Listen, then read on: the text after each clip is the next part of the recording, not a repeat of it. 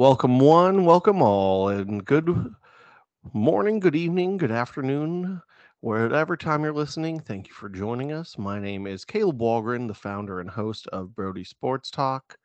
It's season 5, episode 26. And of course, I am not here by myself. I am joined by someone who happens to be uh, Derek. Did you get the goalposts out of the lake and put them up in your office? Those look like the goalposts from the Oklahoma State game. Captain Orange himself is here on the podcast. Derek Rusnick. Why are you putting me on blast? They're okay. They don't fit in my office. They have to go through the window. I understand. But for the rest of natural born history, the Oklahoma State Cowboys are Bedlam champions.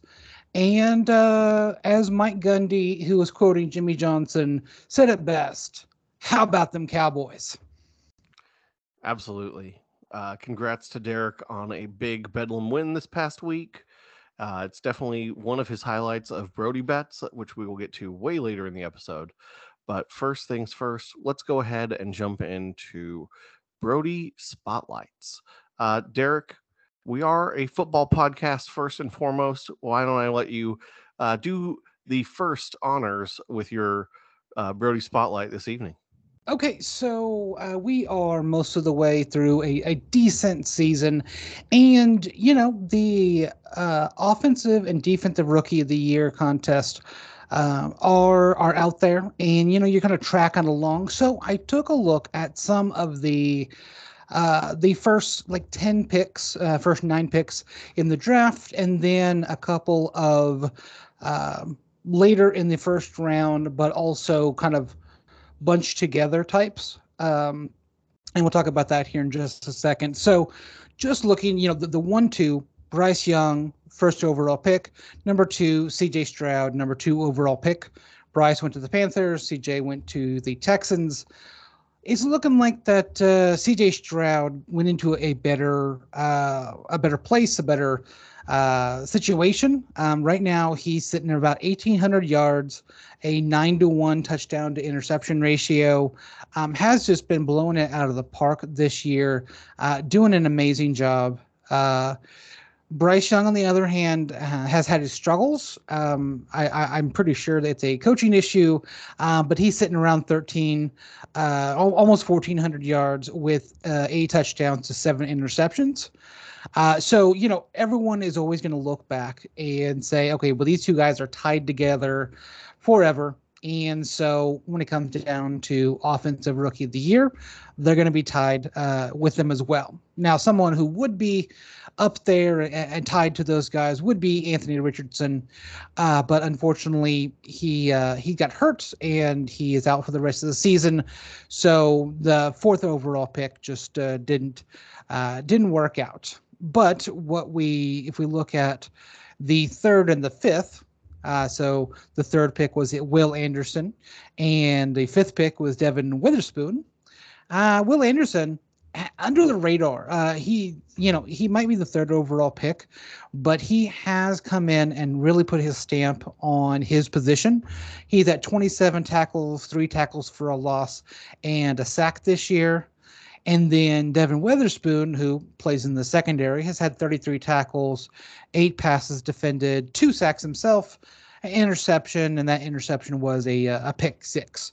So on the defensive side, those top 3 and 5 guys are looking pretty good.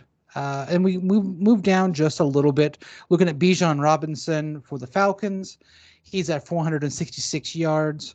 Rushing yards, 655 total, had 3 touchdowns. And then Jahmyr Gibbs, who was a 12th pick, has had 399 yards and 2 touchdowns. It's been really weird with the Falcons that Bijan hasn't played as much as you would think. There's Algier is there, and he might be a little bit more in that offense. But it's weird what Arthur Smith is doing with him. I think that over the next couple of years, we're going to see Bijan Robinson really step into his own and be that back that we know he is. I just think his rookie year, they may be holding something back on him. And then the other guy I wanted to spotlight was Jalen Carter for the Eagles, the Georgia Eagles, as you might call them, because the Eagles just draft everybody out of UGA. And so he's at 14 tackles, 5 tackles for loss, 3.5 sacks, 2 forced fumbles. Just been a wrecking machine. Come in as a rookie and just taken over things. So those are the top 9 picks. With the 12th pick in there as well. But the guys that I think have kind of blown my mind that I haven't really thought about was later on in the draft with pick 20, 22, 23, 24, and 26. Those are all pass catchers. So 20 was Jackson Smith and Jigba for the Seahawks. 22 was Quentin Johnson for the Chargers. 23 was Zay Flowers with the Ravens. 24 was Jordan Addison for the Vikings, and then 26 was Dalton Kincaid for the Bills. So I did not realize that Jordan Addison was a rookie. Watching Vikings game this year, I thought he was a second-year player. I guess I just kind of blocked it out of my mind because he is doing some amazing things when Justin Jefferson went down. Like completely was not expecting him. Right now, he's like 482 yards, 7 touchdowns. Just really putting himself out there in the as a guy who can step up with Justin Jefferson being hurt. And a surprise to me is Zay Flowers. So Zay went to the Baltimore Ravens, and they're a running team, for the most part. But Lamar Jackson came out and said, "Hey, I'm going to be throwing the ball a lot more this year." That new offensive coordinator came in, and so right now Zay Flowers is at about 472 yards and a touchdown, a lot more than I was expecting of him. So we're seeing the next. I would say the next wave of really good receivers in this 2023 draft, and I just wanted to put a spotlight on some of those younger players that I think are going to be household names over the next couple of years. I think that you're absolutely right, Derek. It's been a very interesting season. Um, I think that you've got just also you brought up a ton of great players, so I don't want to necessarily be like you missed someone or hear someone else. But I will bring up Brian Bresee, the defensive tackle that the Saints took late in that first round. When they took him, I was kind of like, I'm not that familiar with this guy. He's from Clemson, but I do feel like he's had a really nice impact on a defense that's pretty good and currently has their team in first place in the NFC South. And I know we'll be Mhm. talking a little bit more about the Saints later. That is a teaser, my friends. Derek, Yeah, uh, we are in the middle of the NFL season, correct? that is correct. So we also talked recently about basketball beginning. And of What? course, that means that we have actually had the tip off of the 2023 NBA in season tournament. We talked about it a little bit during the off season of football season that this was announced that the games are going to be taking place between Tuesdays and Fridays. And we're kind of just waiting for some of these games to really get in there and happen. Of course, as we're recording today, it is the 7th. We'll release it on the 8th. That's how we normally do it. It's election day, so there's no games tonight, which means that we have to wait another Friday for them to have more in season tournament games.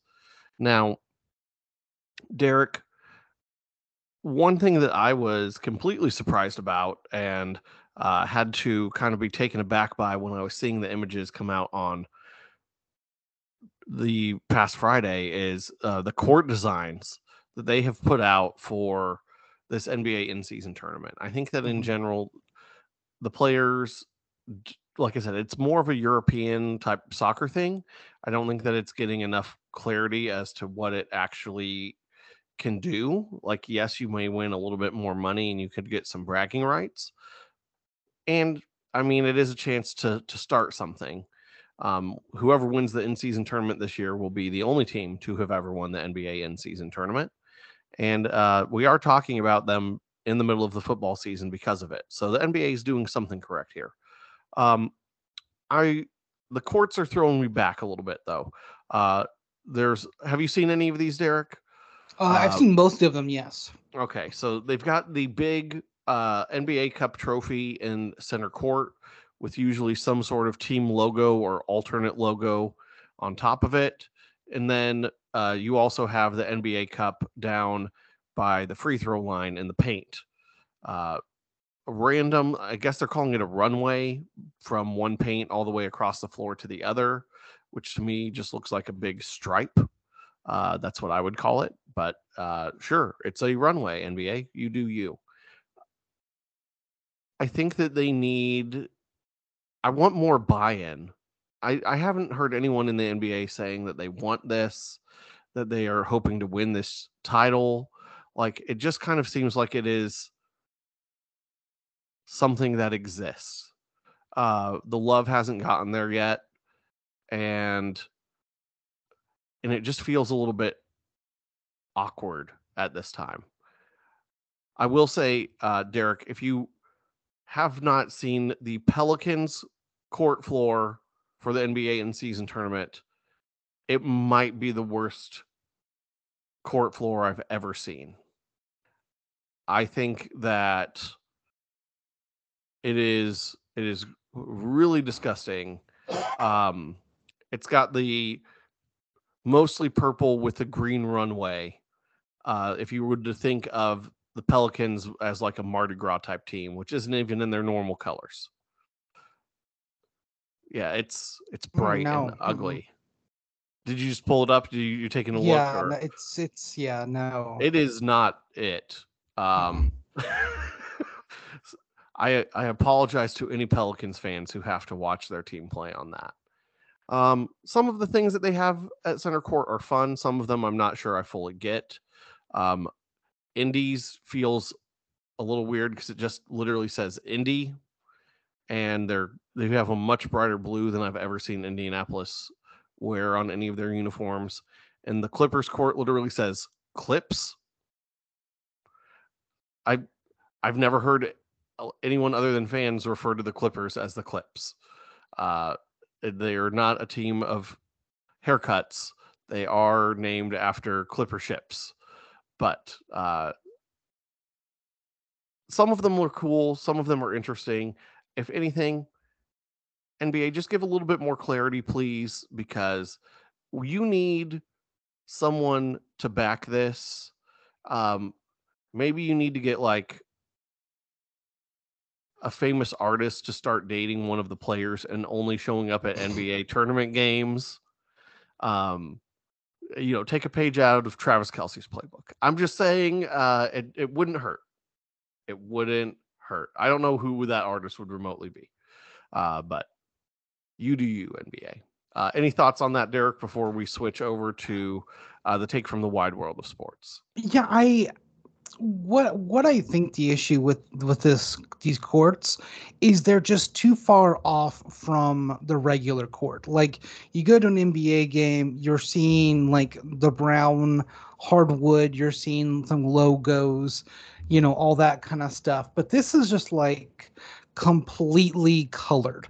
And yeah, as much as I like the Smurf turf of Boise State, I'm not gonna go to their games every single week. I want to see green grass. I want to see the normal white lines on a field.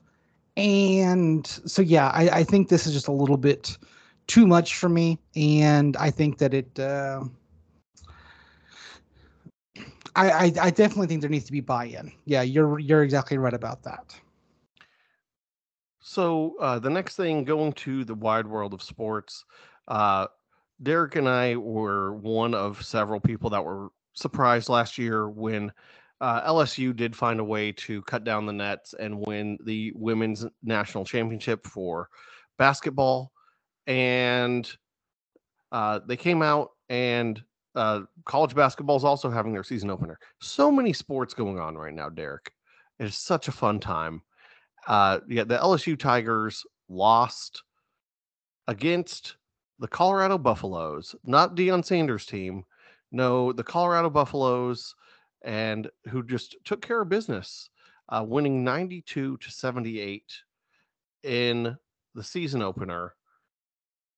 I was pretty surprised because, especially when we've talked before about women's basketball, Derek, we're kind of, even at the end of last year, we were saying, there's a little bit more parity. It's not just UConn.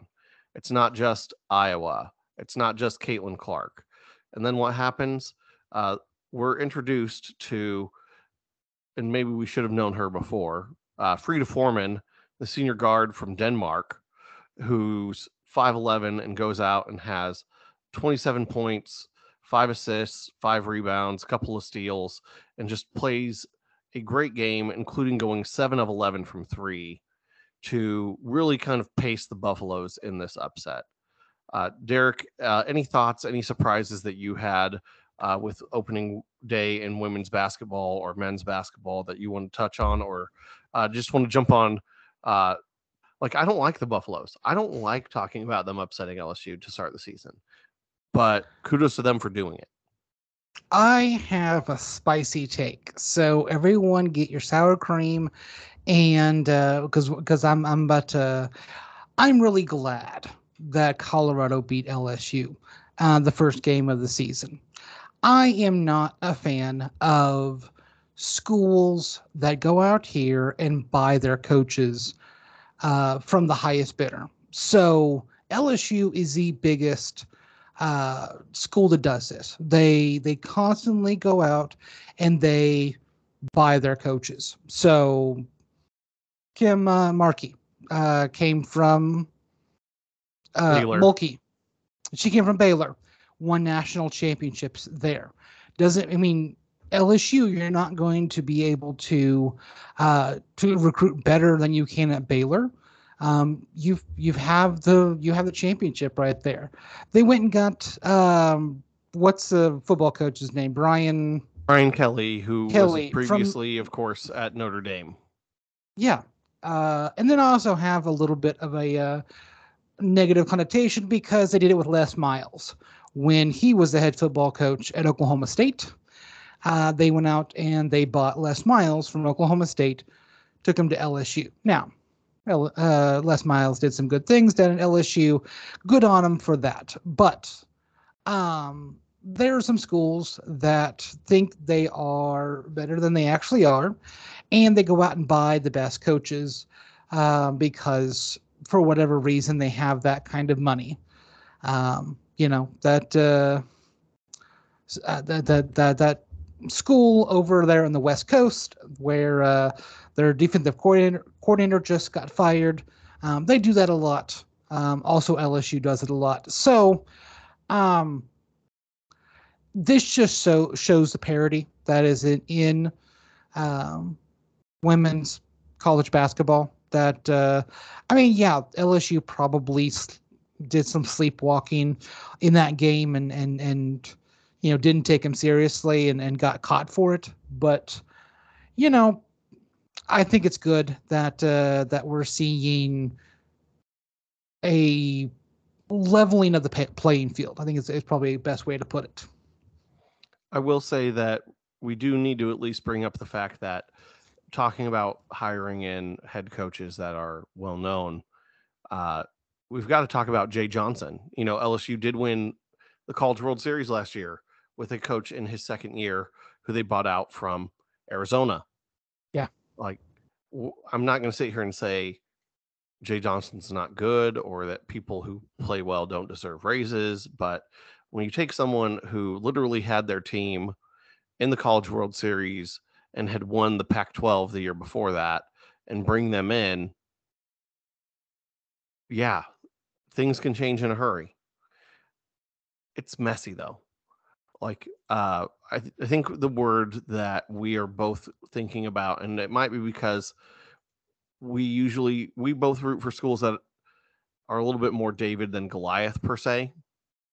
Uh, when we're talking about the small Nebraska and Oklahoma State, which I feel weird calling Nebraska a small school, but Mhm. comparatively to some of these other ones, they are.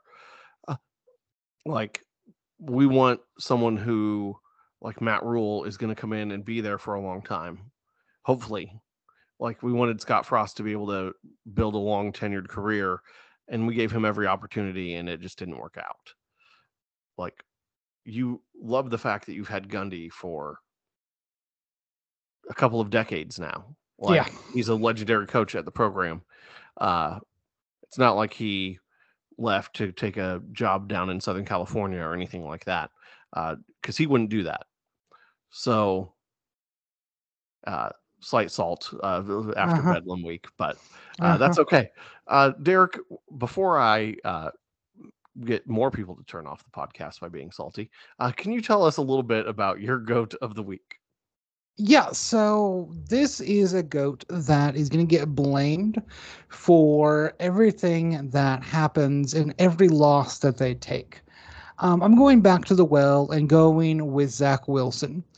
Um, so Zach Wilson, quarterback of the New York Football Jets, um, did not have a good showing this last week.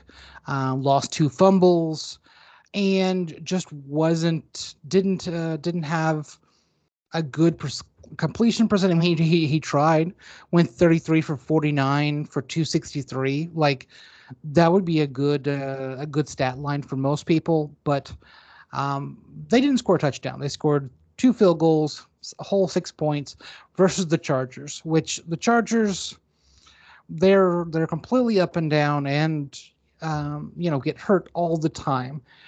I think that I know that the Jets created an offense for Aaron Rodgers the entire offseason. Hey, this is who we're going to have. This is what we're going to run, all that kind of stuff.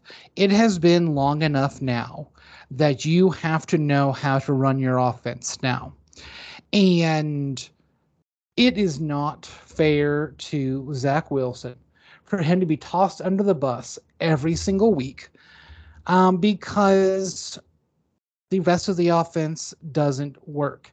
He got sacked 8 times in that game, lost 57 yards in sacks because he has to hold on to the ball way too long. Also, his offensive line isn't blocking well for him. Khalil Mack just went off. Um, they have a really good running back in Brees Hall. He carried the ball 16 times, had 50 yards. They have to they have to get to a point of let's run the ball, let's win with defense, let's stop the other team, let's make this game as short as possible. They have to change the offense for what they have on the bench, not what could come in 4 weeks, what could come the last couple games of the season. You are in a winnable division. You are in a spot where you could get a playoff game. And it seems to me that they are just tossing Zach into a offense versus building an offense for Zach Wilson. And they're going to suffer the rest of the year if they don't change something, either change a quarterback, change an offense, or change an offensive coordinator. Uh, Derek, I don't know if that offensive coordinator knows how to change an offense. He doesn't. He certainly. I know that he used to be a head coach someplace. I don't remember where it was at, but yeah, just doesn't know his knees from his elbows. Let's just say he was a head coach for not quite a full season. Not quite. Nope. So, uh, first off, my honorary mention goat of the week uh, is Dare Ongumbawale for Yes. kicking a field goal. First running back to kick a field goal in an NFL game since 1979. Super cool, super awesome. He's a player that's kind of bounced around the league for a while, and I'm happy that He's on this contract with the Texans, and very cool. Very cool for him to do it, for him to have that experience. Apparently, he was a four-sport athlete in high school. I was just double checking: football, soccer, basketball, and track. And Derek, I don't know if you know this. His sister, Rike, Mm-hmm. uh, plays for the Dallas Wings. Yeah. Multiple time All Star. Uh, awesome athletic family. Can't can't get enough of them. And I'm just excited to see what he'll do next. But of course, I'm gonna make my true go to the week go to CJ Stroud, as he had an amazing game, just just so absurdly amazing, as he went out and put up 470 passing yards, which is an NFL rookie record, and 5 touchdowns and no picks. Um, Typically, when I was thinking of games this year, Derek, and when I was thinking of the Bucks, I was like, the way the Bucks are going to win games is because they are going to shut people down with their defense, and that they are going to do enough with their offense with Baker Mayfield. Baker Mayfield's looked pretty good, to be honest, but it is one of those things where you cannot give up 39 points to the Houston Texans, especially when their kicker is hurt. They're not getting field goals. They're having to go for touchdowns, and uh, they got deep touchdowns. They got short touchdowns. He and Tank Dell had a great day, as Tank Dell had 2 receiving touchdowns as well. Great rookie to rookie moments there. But CJ Stroud, kind of like you mentioned in the first rounder so far, he looks like he might be the steal of this draft. Um, I was reading an article earlier this week that said CJ Stroud is the runaway lead for NFL Offensive Rookie of the Year. If there was anyone getting it right now, there would be no debate, Derek. I mean, the Texans are 4-4, having one of their best seasons in a long time, and he's earned it. He has earned it, and I just am excited to see how well he does and how well he's doing. Any other thoughts or comments about CJ Stroud before we go over and check on some stocks, Derek? Yeah, so Ohio State quarterbacks don't do very well in the NFL. We haven't seen them recently. They have not been good quarterbacks. There has been some good players, but they have not been good quarterbacks. CJ Stroud is the one that kind of breaks that. I was expecting more out of Justin Fields. Justin Fields, great. He just is on a bad team that can't utilize his talent. CJ Stroud is better than Justin Fields right now. Throwing the ball, making his progressions, all that kind of stuff. I'm going to give it up to CJ Stroud, and he is certainly GOAT worthy this week. Fantastic. Well, now it is time for us to go into the stock watch, where we go into teams that we're buying, teams that we're selling, and teams that we are just really kind of intrigued by as we are moving further and further into this NFL season. And Derek, I want to go ahead and quickly get something sold. Do you mind if I go first on this one? Please go ahead and get your money, sell something. So I got to go ahead and sell this because I just don't understand this, but there are too many NFL teams that have quarterback depth issues. So uh, yesterday, uh, Carson Wentz got signed by the Los Angeles Rams. Clearly, he's a former first round pick, second overall. He's been there. He's been around the league a little bit. I don't think that he's terribly well trusted by a lot of teams, but I'm not really sure how he hasn't gotten picked up somewhere before, when we have players like Tommy DeVito and Tyson Bagent and like all of these unknown players, Brett Rippon, who I know Broncos legend Brett Rippon. So players that have started games all over the league. I don't understand why the NFL is not at least paying more for quarterbacks. Did you not see what happened last year to the 49ers in the postseason when they literally ran out of quarterbacks to be able to use? Well, why don't you have anyone good? Where is your depth? The depth issues should not be issues. You should have quarterbacks that you trust and know your playbook time and time again. Josh Dobbs should not get shipped around from Cleveland to Arizona to Minnesota because people don't have quarterbacks. Why was Jaron Hall the backup to Kirk Cousins? Because his contract was cheap. It wasn't because they trusted him, because they traded for Dobbs. You know, where's Colt McCoy at? He got cut right at the cut deadline earlier this year. No one took a chance on him. It confounds me, Derek, that we're sitting at this point and going, wait, these are quarterbacks? Like, I shouldn't have to look down and be confused by players that are on a depth chart because it doesn't make any sense.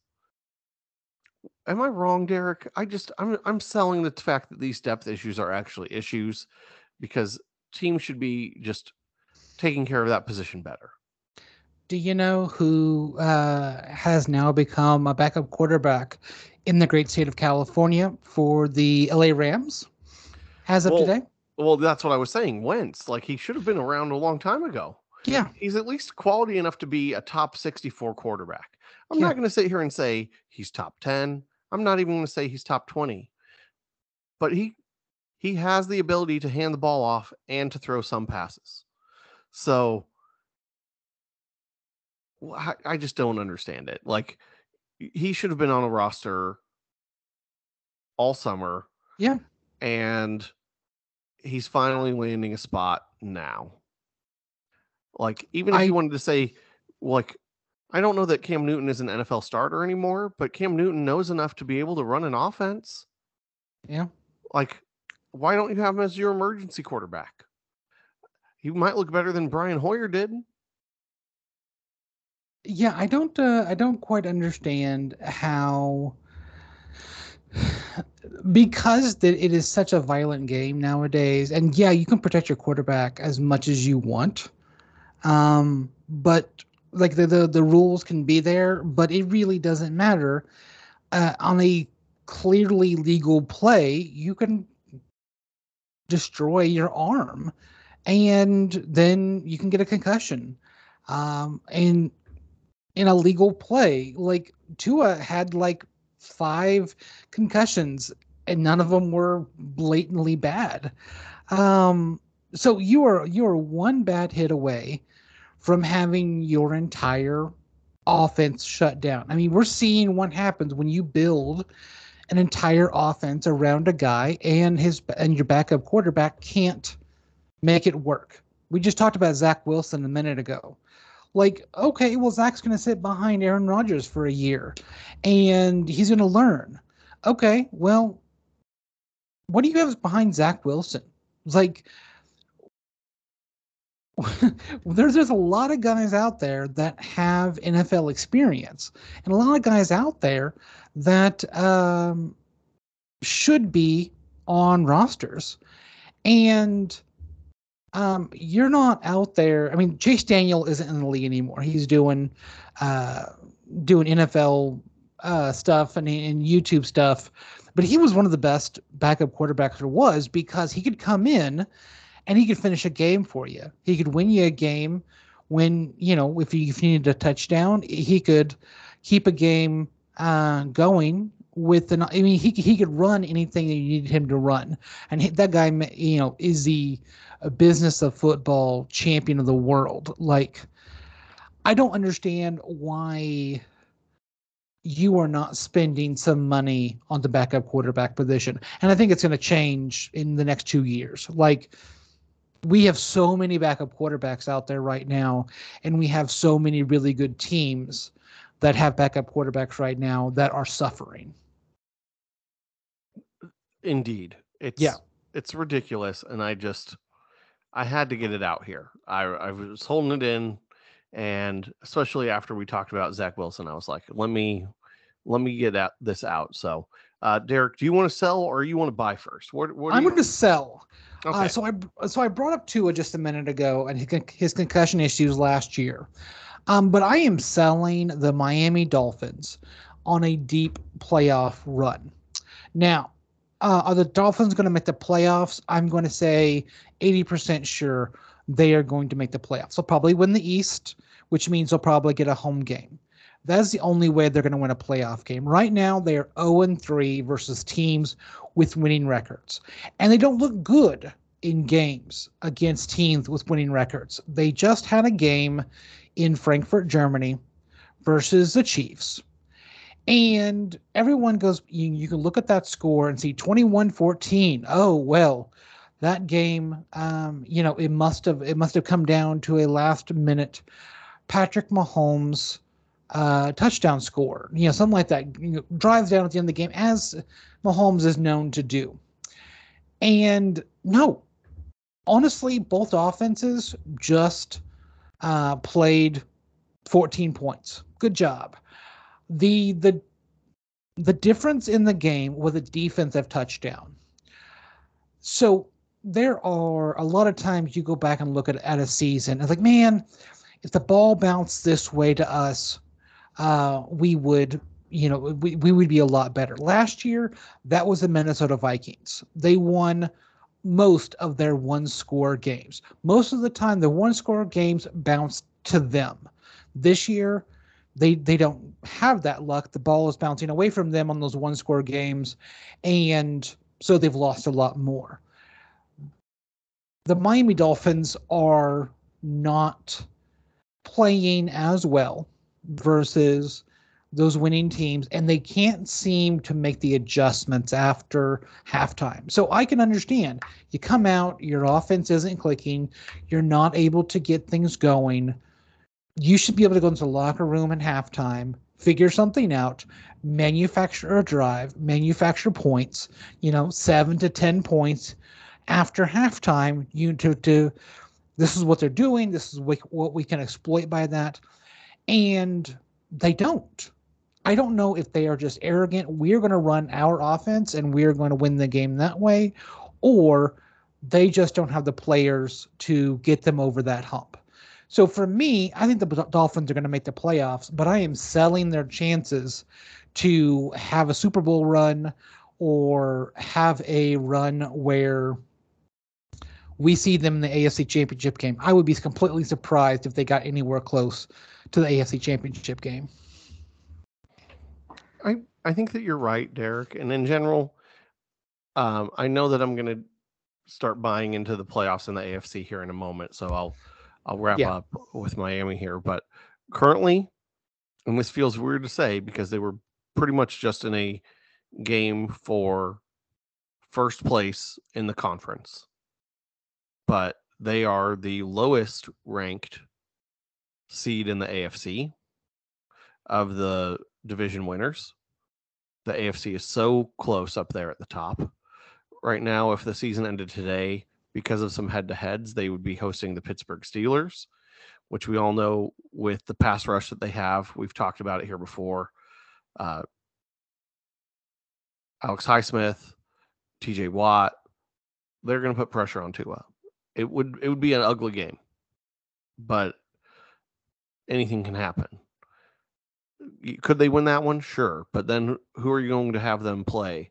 The Jags, Ravens, or Chiefs? No, we're not giving Miami one of those on the road. Um, the playoff odds for Miami are actually at 84.5%, according to the DVOA, which is one of my favorite stats. So when you Mm-hmm. said around 80%, yeah, 84.5. Your math is spitballing is almost as good as their real math, Derek. So Yeah. um, I I don't know if you can call it the DEREK and see if you can uh, put it out, be like, I I'm gonna give this try. team an 80% chance of making the playoffs, and maybe make some money on the website. We would promote it here at Brody Sports Talk, of course, and see exactly what we get. But Miami is, I feel like they're a regular season team. And that in of itself might be its own spicy take. Derek, I'm gonna go ahead and buy now that I'm here. Yeah, go And ahead and buy. if you need to respond to my spice, I'll let you do that in a minute. But um, I'm saying the AFC North is going to go ahead and get 3 teams into the playoffs. Now, you could be looking at me and going, Caleb, that doesn't sound like it makes a whole ton of sense. That's fair. Um, Normally, teams within a division beat up each other, and it makes it hard for them to advance too far into the playoffs together. The AFC North is doing something that I don't know that I've normally seen, where right now the Ravens are 7-2, and the Steelers are 5-3, the Browns are 5-3, and the Bengals are 5-3. Oddly enough, Derek, if the postseason started today, all 4 of them would make the playoffs because they are ahead of the Buffalo Bills at 5-4, who would be on the outside looking in. Are there teams at 4-4 that I also potentially like? The Texans are there; they're all right. The Chargers are winning a couple of games. The Jets, we've already talked about Zach Wilson and backup quarterbacks. Clearly, the Jets have some work they need to figure out. Their defense can be good. They've won some good team against some good teams, but they're still the Jets. Like I don't know that I would take the Texans Chargers over anyone in the AFC North. Would I say that the Bills could get in over them? Yes, because they play the Jets and the Patriots more. Except for their record against those 2 teams currently is 0-2. So I just like what I see. The AFC North, they play pretty good defense. The Ravens are destroying NFC contenders at home. What they've done to the Lions and Seahawks in back-to-back home games is ridiculous. And I just think the way that they're playing, I would rather stick with the teams in the AFC North than go outside of them to other divisions. I'm not taking the AFC South. The AFC West, yes, there's the Chargers and Raiders, but I don't know that I can truly buy into them. Yes, the Chargers have a 2-game winning streak, but that's against the Bears and the Jets. You're not getting me hyped about that.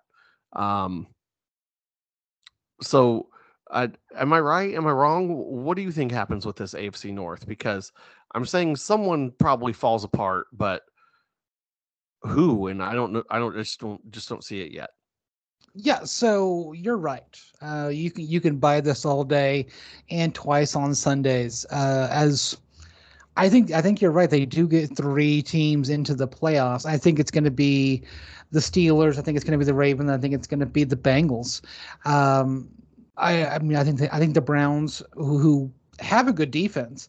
I think they fall apart. I don't think that they are there for. I've seen too much of lower class teams and lower tier teams, should I say, lower tier teams come in there and exploit the defense a little bit and put up some points.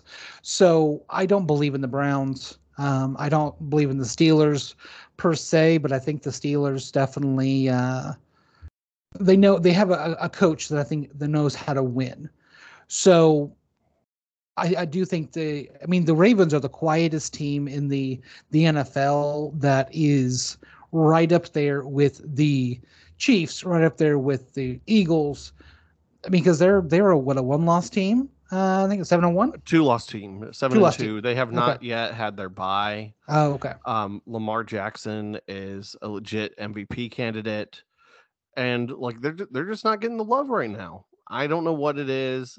They have a super late bye this year, but yeah, uh, they get to host the Browns and Bengals in back-to-back games, and so we'll find out if they stay quiet, if they can potentially get to 9-2.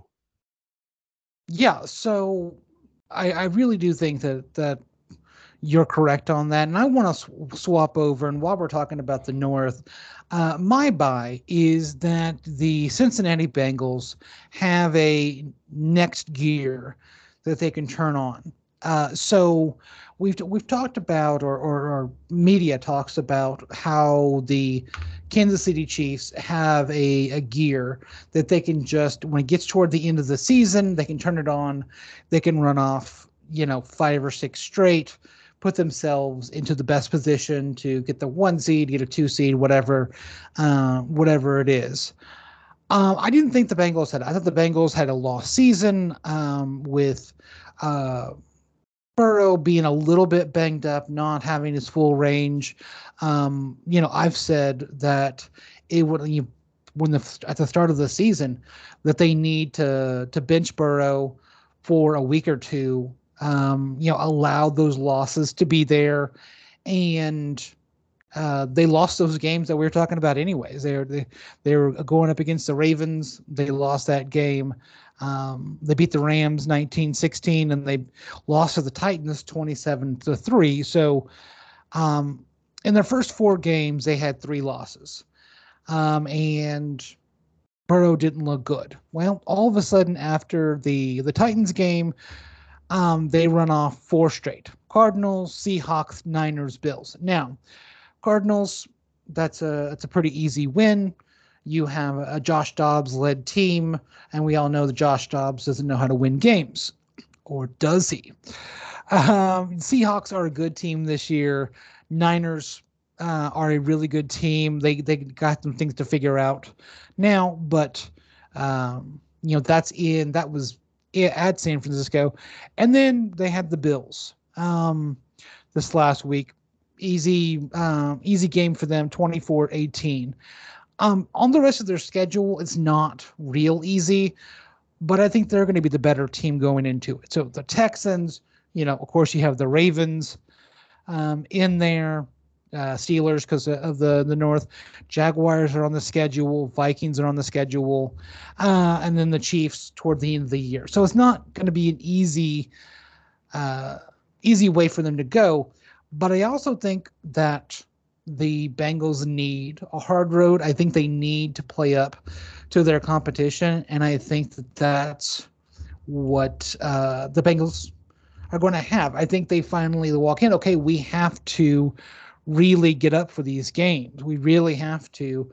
We have to be the better team. And so for me, after several years of the Bengals being not great and being the bottom of the AFC North and not knowing how to win, I think the Bengals actually have that next gear to get them. Okay, we're just going to run off 7 straight or something like that and get into the playoffs, get into a really good spot, much like some of the other teams have recently. Just as long as they don't run off 7 straight the way Miami has done in the past, where Uh-huh. they lose 7 and win 7 in a row. That's not the 7 straight Derek is talking about. I believe you though, Derek. It's one of those things where currently the Bengals are oddly last in their division, and you look at it and you go, okay, but they're the Bengals. They're the team that has done the best in the postseason, getting to the most recent Super Bowl of those teams, and just seems like they would be arguably the postseason threat that you might be referring to that you don't think the Dolphins are. Like the Bengals have a good offense, they have a solid defense, they can go toe to toe with anyone. And that's part of what makes you look at their schedule and say, hey, Burrow's healthy. This is not the 1-3 team that they were. Let's see if they can go off. They've already rattled off 4 wins. How many wins will they rattle off? What are the Bengals going to do? They're hitting that gear, they're hitting their stride. How much are they going to just go ahead and put the pedal to the metal and try to go chase down this division? Because even though it's a mess, anyone can go get first in this division. So I'd love to see the Bengals go fight for it. No, you're right, and I think they have a fair shot to fight for it. You want to talk about a game? So let's go ahead and go to a game that I'm sure a lot of people would rather me not bring up certain moments of, but in their history. But let's talk about the Saints and the Vikings. They are going to be playing each other this coming Sunday. We decided to call it our game of the week because they are both playoff teams today. And if the season were to, like I said, the Saints are winning their division, the Vikings are actually the last wild card team right now, Derek, in the NFC, which they don't feel like they should be a wild card team. I know I bought into them a few weeks ago. You said I shouldn't. I still feel like I'm on a bit of a roller coaster with the Josh Dobbs experience, but I'm having fun. I'm taking in the experience. And of course, if you're curious what game I might be referring to in the past, I was mentioning the Minneapolis Miracle that happened a few years ago when Stephon Diggs got the touchdown late at the end of the game in the playoffs and threw his helmet, and they got a win when they probably shouldn't have had a chance. Um, Sorry, Saints fans. Derek, what is your matchup to watch as this is not 2018? This is the present day. Who are you looking at in this one? Okay, so well, there was a lot of stories out this week of Josh Dobbs comes into the Vikings game last week, doesn't know the players that he's throwing the ball to, doesn't know the plays, a lot of stuff, and I think through this week that he's going to be introducing himself to a lot of people. Hey, my name's Josh. I'm a rocket scientist. What's your name? Go ahead and turn around. Okay, your number. Yeah, I also think a lot of people are going to walk up to Josh and introduce themselves. And I think that Josh is going to get a really I mean, some people are handshake people, some people are fist pump people. I'm more of a hugger myself when I meet somebody, and I think someone else who's a hugger is Cam Jordan. I think that Cam Jordan is going to introduce himself to Josh Dobbs with a big O hug.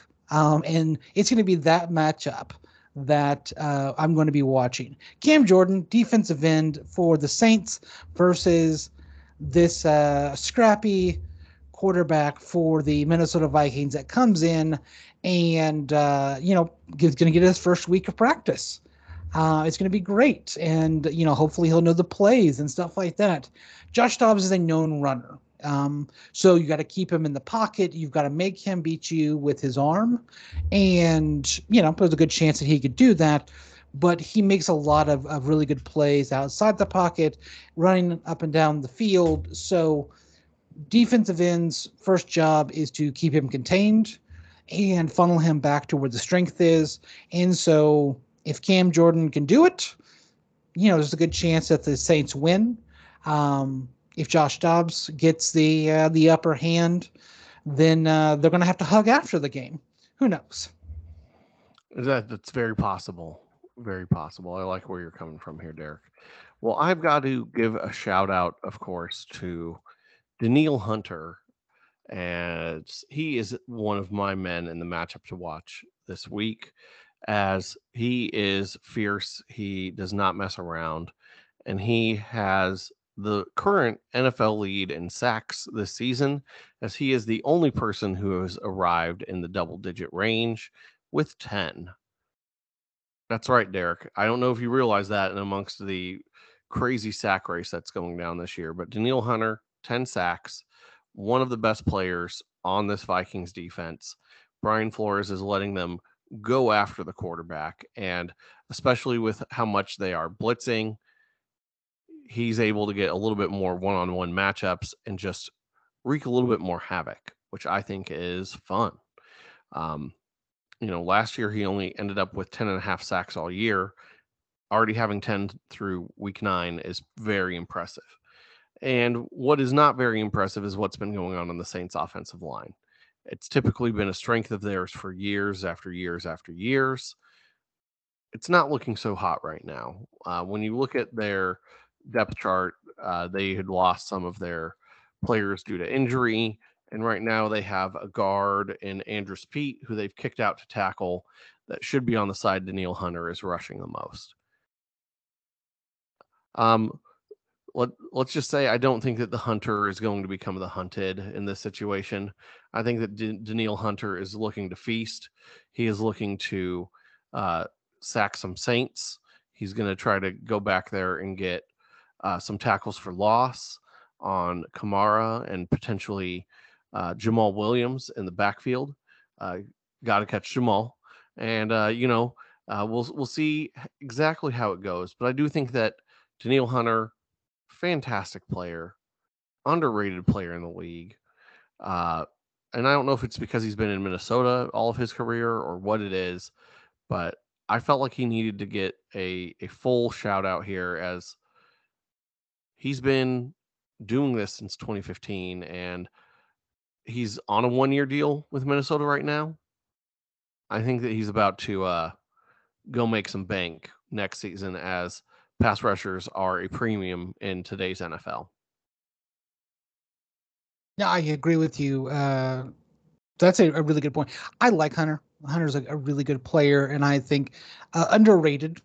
Not the household name that he should be. And we at Brody Sports Talk are going to put the good name out there, and I think we're going to try to get him paid. How about that? Get Daniil paid.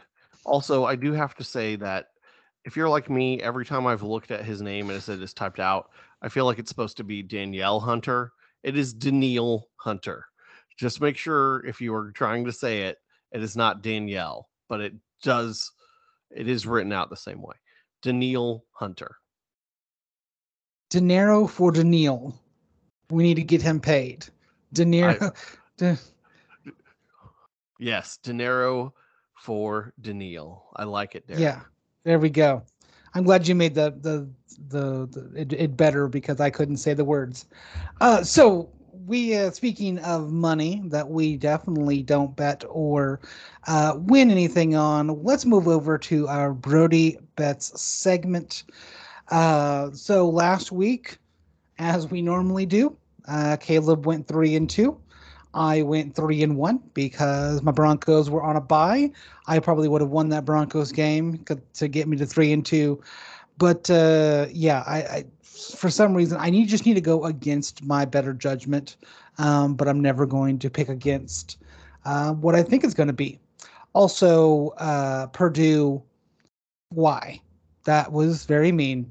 We'll talk about that here in a second. So last week, I had my Oklahoma State Cowboys plus 5.5.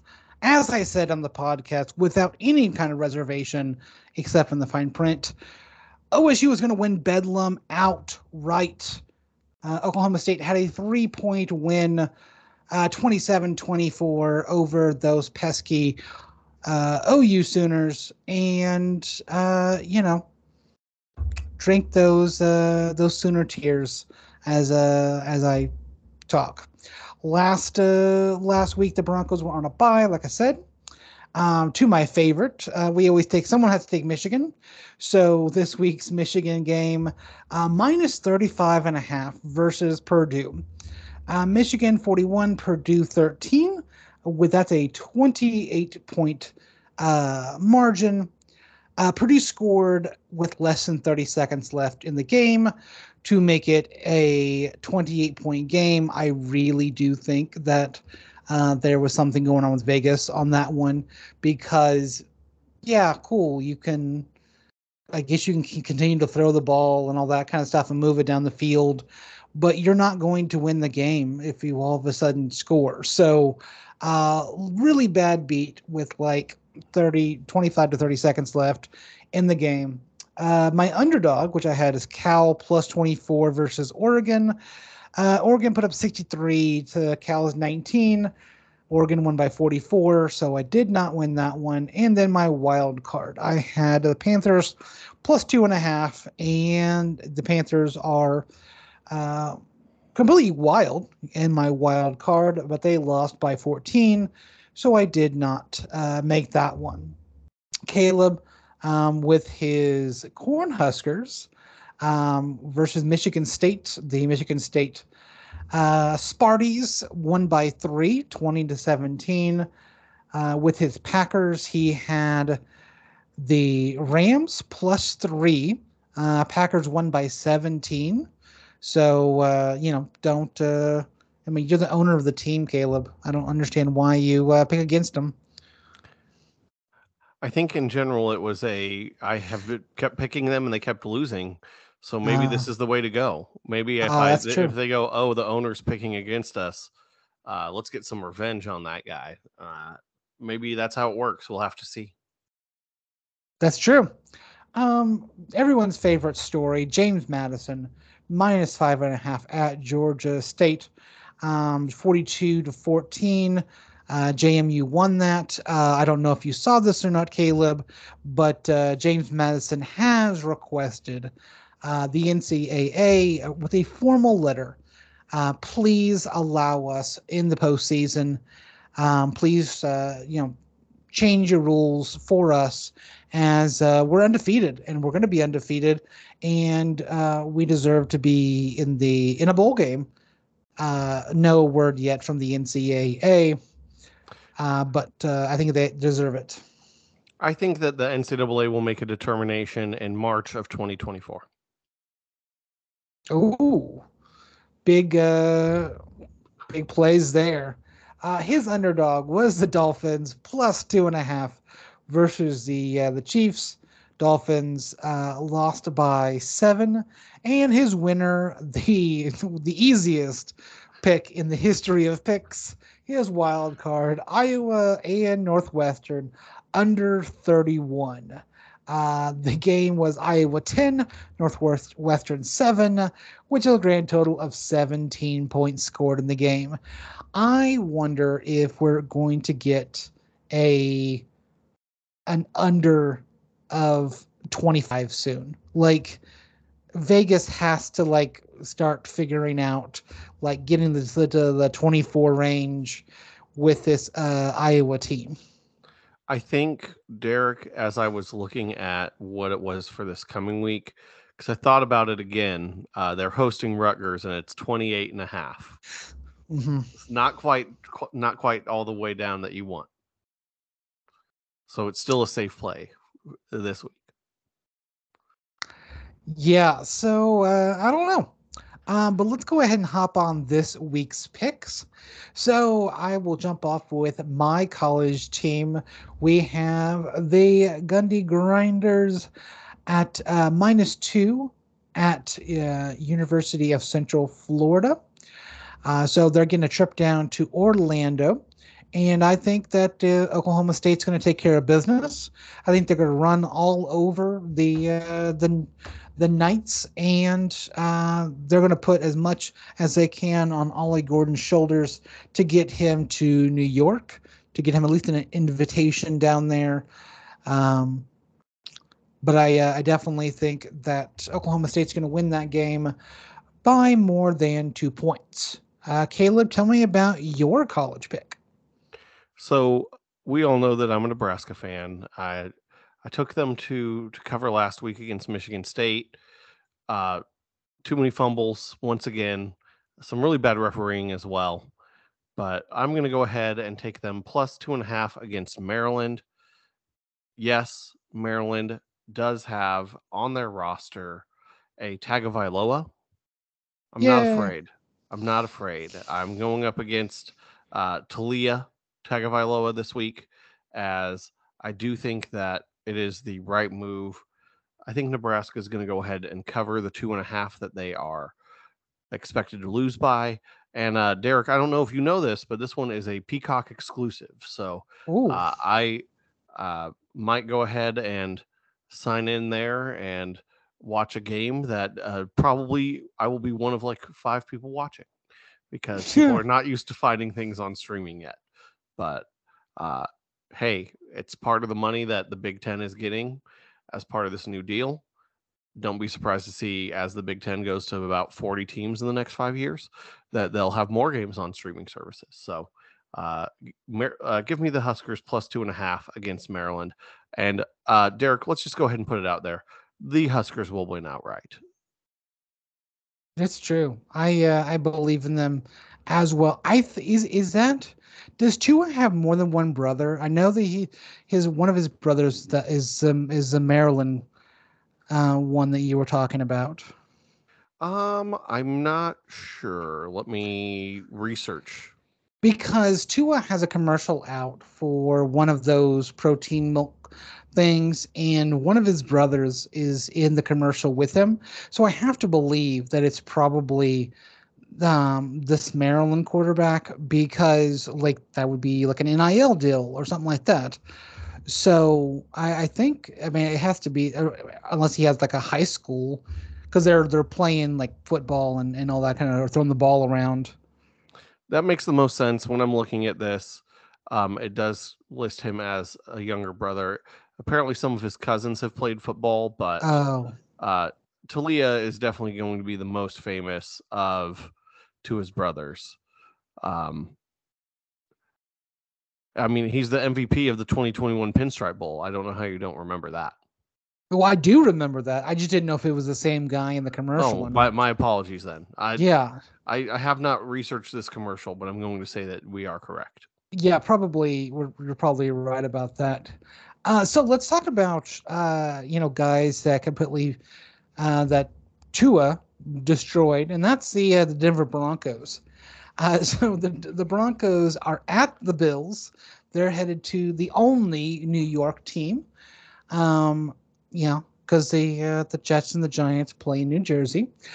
They're headed up to the only New York team at the Bills. The over under for the game is 46 and a half.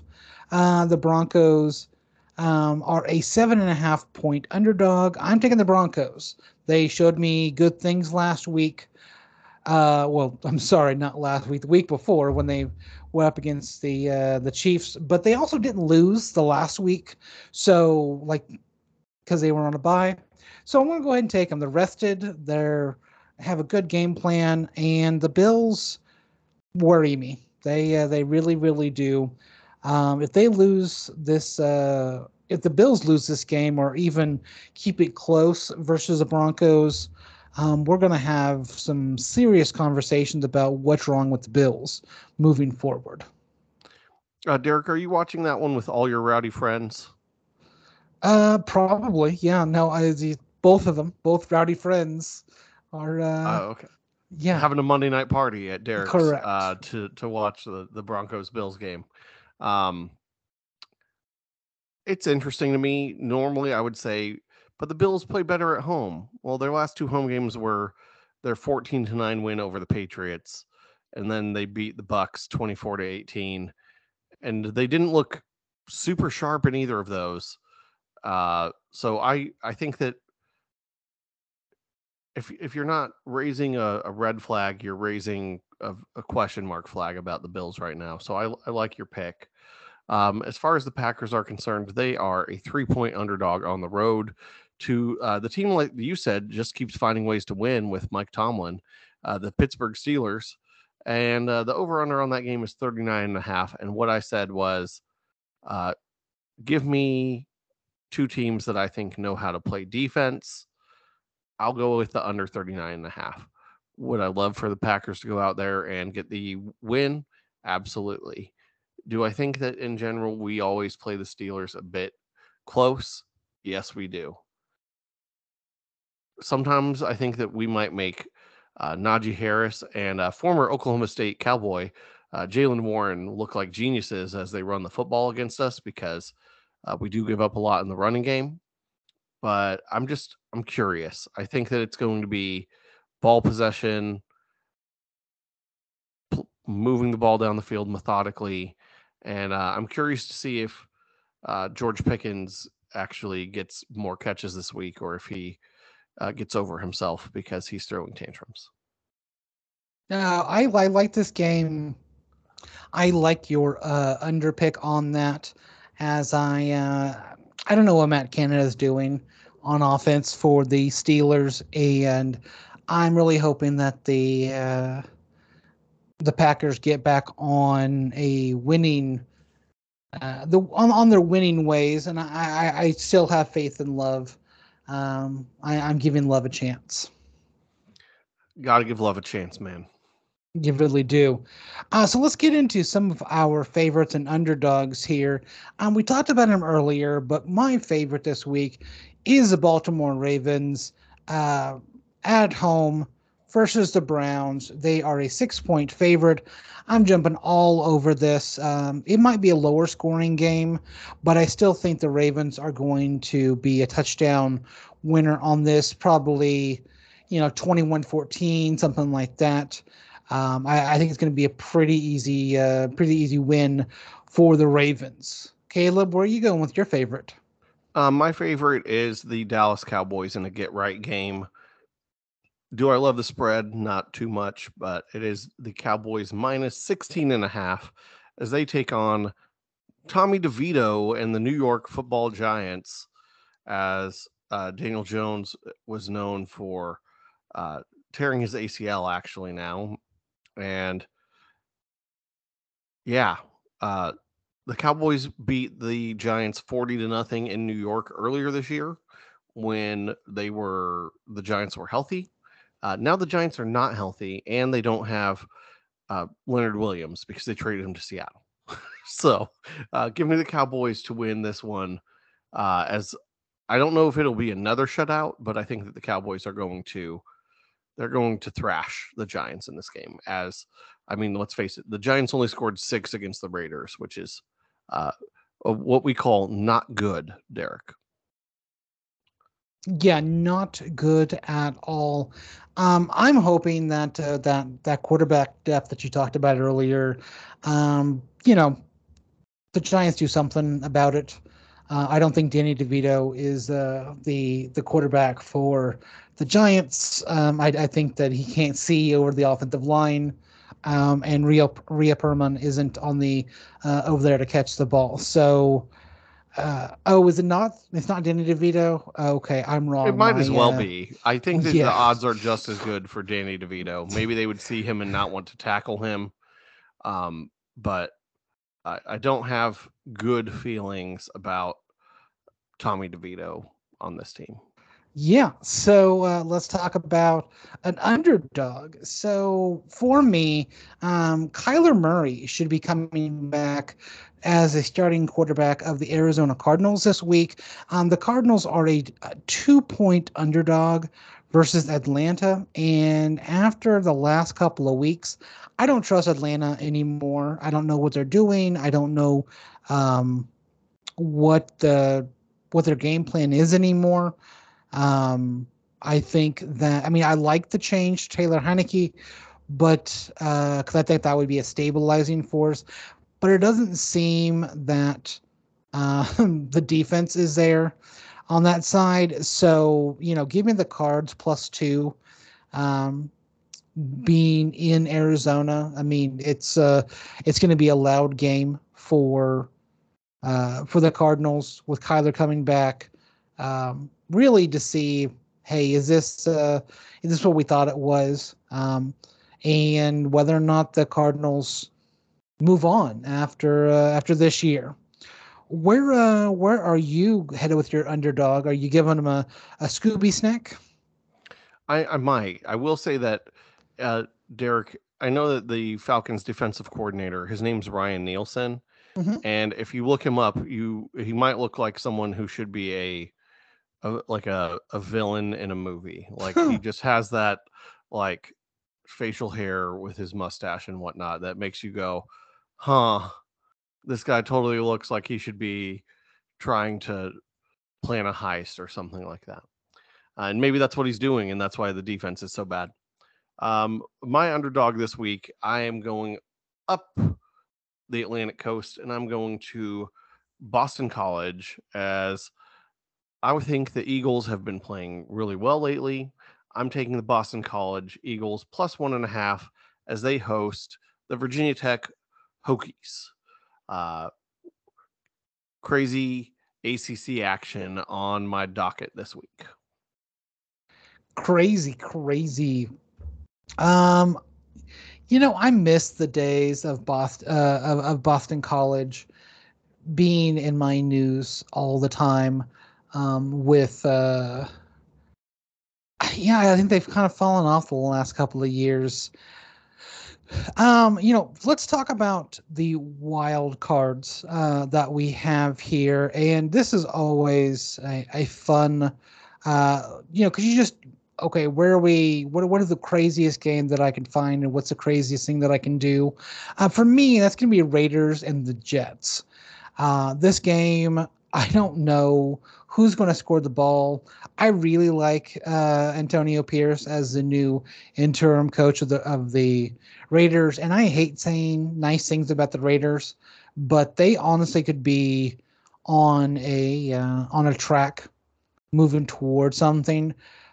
The Raiders could score 24 points in this game. The Jets probably going to score 6. So I'll be clearly under on this one. So under 36.5 for Raiders and the Jets.